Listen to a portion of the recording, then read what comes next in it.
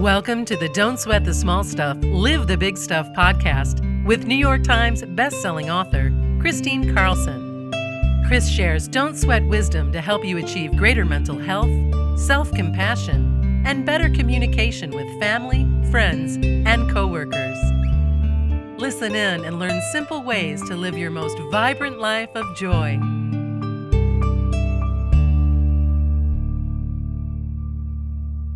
Hi, and welcome back to the Don't Sweat the Small Stuff, Live the Big Stuff podcast. This is Kristine Carlson.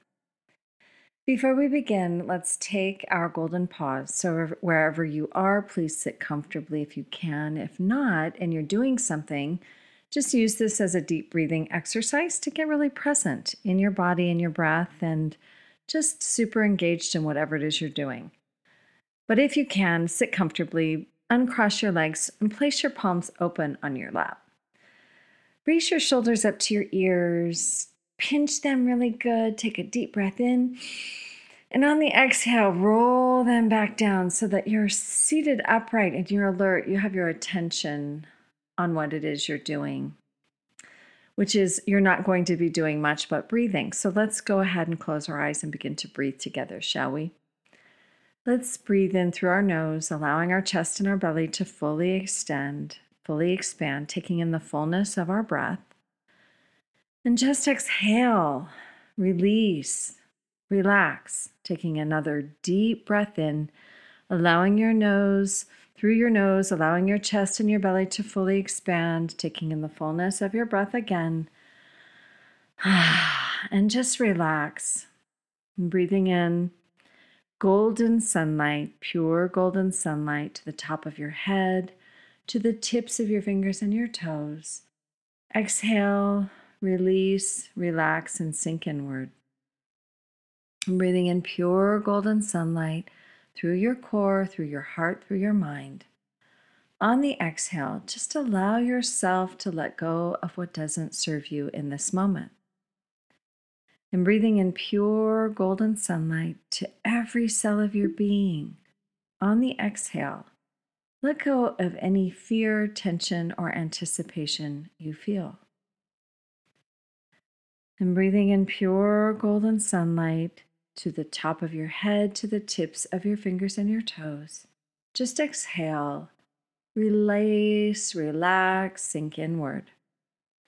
And this time, as you breathe in pure golden sunlight to every cell of your being, place your hand on your heart, activating your heart, opening your heart, and spend a moment thinking of one thing you can feel grateful for.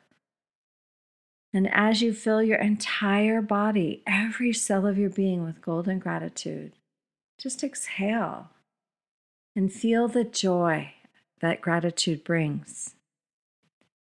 And breathing in pure golden gratitude to the top of your head, to the tips of your fingers and your toes. On the exhale, just continue to let go of all other thoughts, emotions, or feelings. And breathing in pure golden gratitude, focused only on that one thing you're grateful for. On the exhale, just allow that gratitude to wash over you like a cascading waterfall of pure joy. And breathing in pure golden gratitude again to every cell of your being. On the exhale, allow it to wash over you again like a cascading waterfall of pure joy. And let's just take a moment of stillness, allowing that gratitude to continue to wash over us as you breathe in and exhale.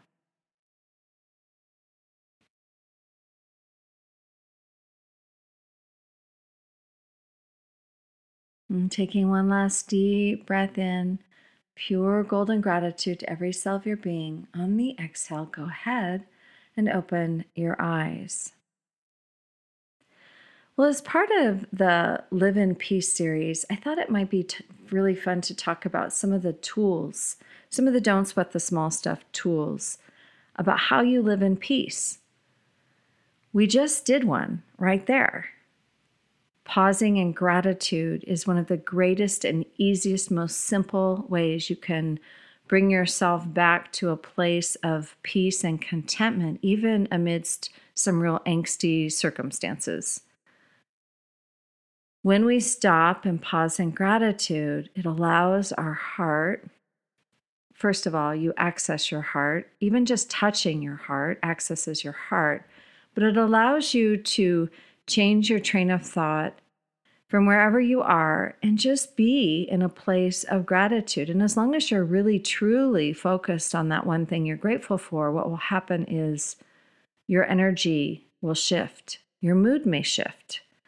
Your entire perspective may suddenly shift. That's one thing. Now, when we talk about shifting your perspective, this is the second tool.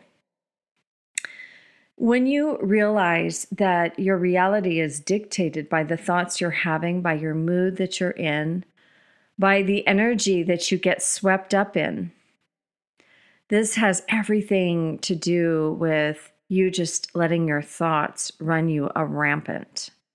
You have just forgotten that you are the master of your own destiny and ship. Let's think of it like a ship. If you don't believe you're the master of your destiny, let's just say that your mind is really, that is the ship, and you have to get perspective over a situation. You have to bring yourself back into a place in your brain, from your reptilian brain, which is your amygdala, the fight or flight, fear-oriented response to life, and bring it back to the prefrontal cortex, the CEO of your life. How do you do that? Well, you breathe. You breathe and you talk to yourself differently. When you're in that space of just complete panic for whatever reason, it could be your finances, it could be a situation you're in. Just the other day, I was walking on a trail. And if you follow me on Instagram, you'll see on my story that I posted about this. I was walking on a trail and it was just a beautiful day. And it was like 11 or 12 in the afternoon. I usually pick that time so I don't bump into wildlife I don't want to see, like mountain lions and bears. But on this particular day, I was coming down this hill on this trail, and I literally heard a bear running above me on the trail. Like, I don't think it was on the trail. I think it was in the woods above me, but it was close because I could hear him or her. It made this very loud sound. It was running through the brush. And it was like, ooh, ooh, ooh, ooh. And I was like, oh shit, that's a bear. That's a bear. I know that's a bear. I don't even know how I know that's a bear, but that's a bear. And so I let out this very loud sound, like, whoa, whoa, whoa, really loud.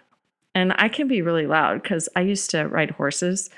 And so, I used to ride horses for 20 years. So I know the kind of sound that stops a horse. And I figure same kind of sound's going to stop a bear. So I was hoping anyways. I wanted that bear to know that I was right there because it was close. And I didn't want to run into me, basically. I couldn't see it, but I could hear it. Well, I after I did that, I kept walking and I was scared. I'm not going to lie to you. I was scared. I was like by myself. I didn't have anything but my cell phone with me. So I called my son-in-law, Devin. He's a police officer in the area, but he wasn't working. He was at home. But he answers, and I go, Devin, I just heard a bear in the woods just next to me. What do I do? And he's just like, well, you don't have to do anything. Just make sure he knows you're there. He doesn't want to run into you as much as you don't want to run into him. But I decided the best thing for me to do would be to stay on the phone with Devin while I was walking down this hill, because I knew just feeling like I was so isolated and alone wasn't going to help me deal with my fear. So I thought, I'm going to just stay on the phone with Devin. And then when I get close to the bottom of the hill or I run into some other people, I can, say goodbye. And so I did. But the thing is, if I had really panicked, I wouldn't have had those thoughts to make that loud noise, to call my son-in-law, to keep myself calm, just in case I did run into the bear. And just in case I had a true emergency. I didn't know. And so it's an example of what happens when we have these tools in place, when we know what our tools are And when we have to reference them in emergency situations or any situation, we know that the breath is the very first access of our prefrontal cortex. If you hold your breath, you have no ability to access your prefrontal cortex.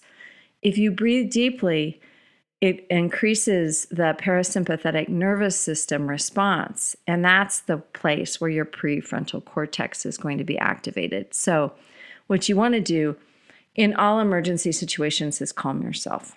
Calm yourself first. Take those deep breaths. You won't have a chance of getting through an emergency situation if you don't. But if you can calm yourself, then you can think through step by step what you need to do in order to arrive in safety. So that's a really good tool, isn't it? Just your breath, realizing that you have to change perspective, on any situation. But let's talk about how that impacts conflict. There's a principle in our one of the 5 principles of happiness that we talk about throughout the Don't Sweat the Small Stuff books and in Richard's book, You Can Be Happy No Matter What. And that's living in separate realities, to realize that we are all looking at life through our own individual lens. It's a filter. It's a filter that belongs to us. Because why? We don't have 2 filters that are exactly alike. And the main reason is because there are no 2 people, even kids in the same household, do not have exact identity lives because they have unique experiences. They have unique experiences that are only unique to them. Now, they might have some shared experience, just like you share DNA with your sibling. You have unique experiences that are also shared, but you have your own experiences. And then you begin as a child to grow with a certain interpretation of the universe, a certain interpretation of what life is all about. And this is based on a lot of things, but one of the main things it's based on is your unique experience. Then what happens is you develop these beliefs about life. And belief, as we know, is one of the deepest powers we have. When you have a deep belief, it's a self-fulfilling prophecy. Your belief system, it really behooves us to analyze what is our belief system, because that is actually going to be determining the manner in which you live, and it determines your filter by which you view the world and by which you see the world. I'm going to repeat something that I've talked a lot about in other podcasts, but I haven't talked about it in a while, and that is that we live in such a separate reality and such a tight, focused lens. It could be like literally a tunnel that we are living in every single day. Why? Because whatever is in our sphere of reality, which is really a very, very, very minute amount of data than what is actually present. It's like 6 bits of information that we take in, maybe 40. And if you can take in, 40 bits of information, well, let me just tell you something. In every minute that you're taking in 40 bits of information, or 6 to 10 bits of information, depending upon whatever, but it's a very small percentage of 11 million bits of information. That's 11 million. That means that there's 11 million possibilities of information that you could be taking in within your scope any particular minute, but you're only taking in maybe maximum 40 bits. So this is how we keep from becoming overwhelmed. This is how we keep from becoming completely overwhelmed. It's our brain. It's our brain's function and our mind's way of narrowing our scope so that we can live our lives with a certain amount of equanimity, and we're not completely overwhelmed by all the information heading at us every single minute. But this doesn't mean that the other possibilities don't exist. This just means that your particular focus is narrowed to what it is based on the internal beliefs that you have. And those internal beliefs are formed from your experiences, from your mentors, from the studies that you do over your lifetime, from your different spiritual awakenings. There's all sorts of different things that impact our belief systems, right? So that's a tool, though, when you think in terms of knowing that we all live in our own separate reality, this is really important because as we live in a world with, billions and billions of people, and we recognize that no two people are alike in the way that they see the world, well, you can see how important that is. And just even in your own household with your spouse or with your children, if we can recognize that everyone is operating from their own operating system in a way, and that, it's uniquely designed to them, then we can find the compassion necessary in conflict to realize that rather than, thinking that we're going to have to meet with an understanding, maybe we both have to meet with the understanding that we both are seeing things differently. And maybe that's really where people need to start in conflict is how can we merge the way we see things right now? How can we talk about how you're seeing this versus how I'm seeing it? And maybe then get deeper into another layer and what is our belief about this? Now that's a very high level of communication, isn't it? But imagine how much less conflict there would be if we just really, really deeply took that in, deeply understood it, that sometimes when we're in conflict, the person that we're in conflict with, they can't possibly see things our way, and we can't possibly see things their way. So what we have to try to do is understand and have compassion, and that's the place that allows us to resolve our conflict is through compassion and understanding. All right, so let me think of one more tool for you to live in peace today. All right, well, let's talk about our bodies for a moment. I did something really just outrageously not in character for the most part the other day. And I picked up at the store, a package of licorice. I love licorice. Now, usually I read the ingredients. This day I didn't. Black licorice. It just looks so good to me. And I thought, I'll just have a couple pieces. Well, like 6 pieces later, I had overdone my black licorice quota for the day.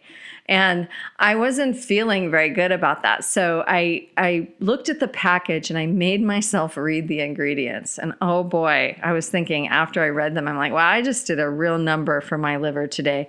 I think that particular licorice had every modified food starch and everything in it that you could possibly imagine, every corn syrup. It was like the worst thing I could have eaten. And, and I have to be honest, I was beating myself up for it for quite a while. I was like, wow, how could you do that? How could you make that choice? What got into you?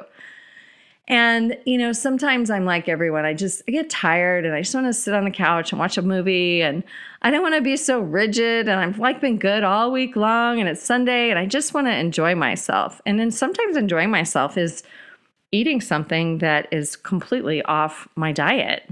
And then I eat too much sometimes. So that's what happened. But what I had to do, and why I looked at the ingredients, was I had to really take note of that because I didn't want to repeat that behavior again. And I knew I wouldn't once I realized what was actually in that particular package of black licorice.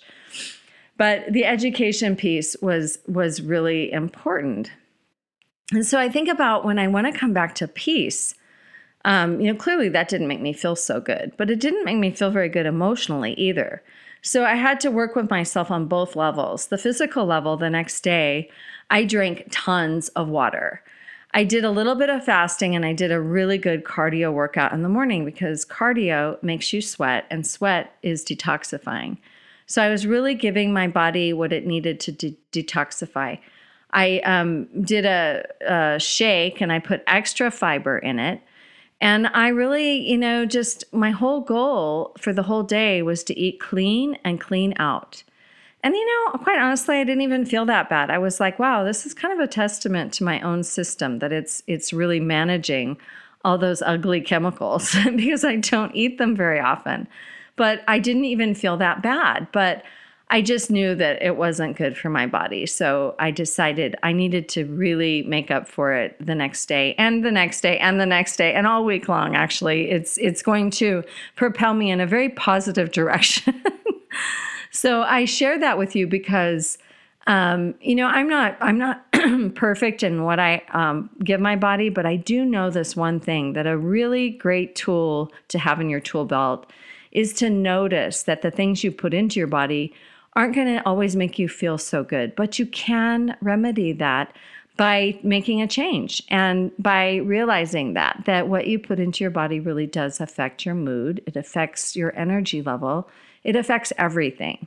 So when you talk about health, it doesn't really help you to beat yourself up for something that you've eaten or done. But so when you are doing that, do what I did and do it for a while, and then talk to yourself differently and forgive yourself for having made a mistake, and then do what you can, take action to help you find your place in a balanced body again. Come back to balance and, keep working on that. So that's what I would suggest to you. Those are the tools I would suggest today for living in peace and finding that sense of harmony that we so crave during this time in the world. And we so crave after COVID, after the health crisis that's happening, or during the health crisis that's happening to our country right now. It behooves all of us to develop, practice, and use those tools, those emotional tools in our tool belt, so that our resilience grows, so that in the face of any fearful situation that you might find yourself, you're able to access your wisdom, able to access your internal guidance, and get yourself to a better place. All right, much love to you. Please share this with your family and friends, and come back again. Don't sweat the small stuff. We are living the big stuff. This is Kristine Carlson. Bye for now. Thanks for listening to the Don't Sweat the Small Stuff podcast with New York Times bestselling author Kristine Carlson. You're invited to join Kristine at one of her upcoming retreats in California, including her popular What Now Women's Retreat at Sea Ranch and her new Revive and Thrive Mental Health and Wellness Retreat at Mount Shasta. Get all of the retreat details today at KristineCarlson.com.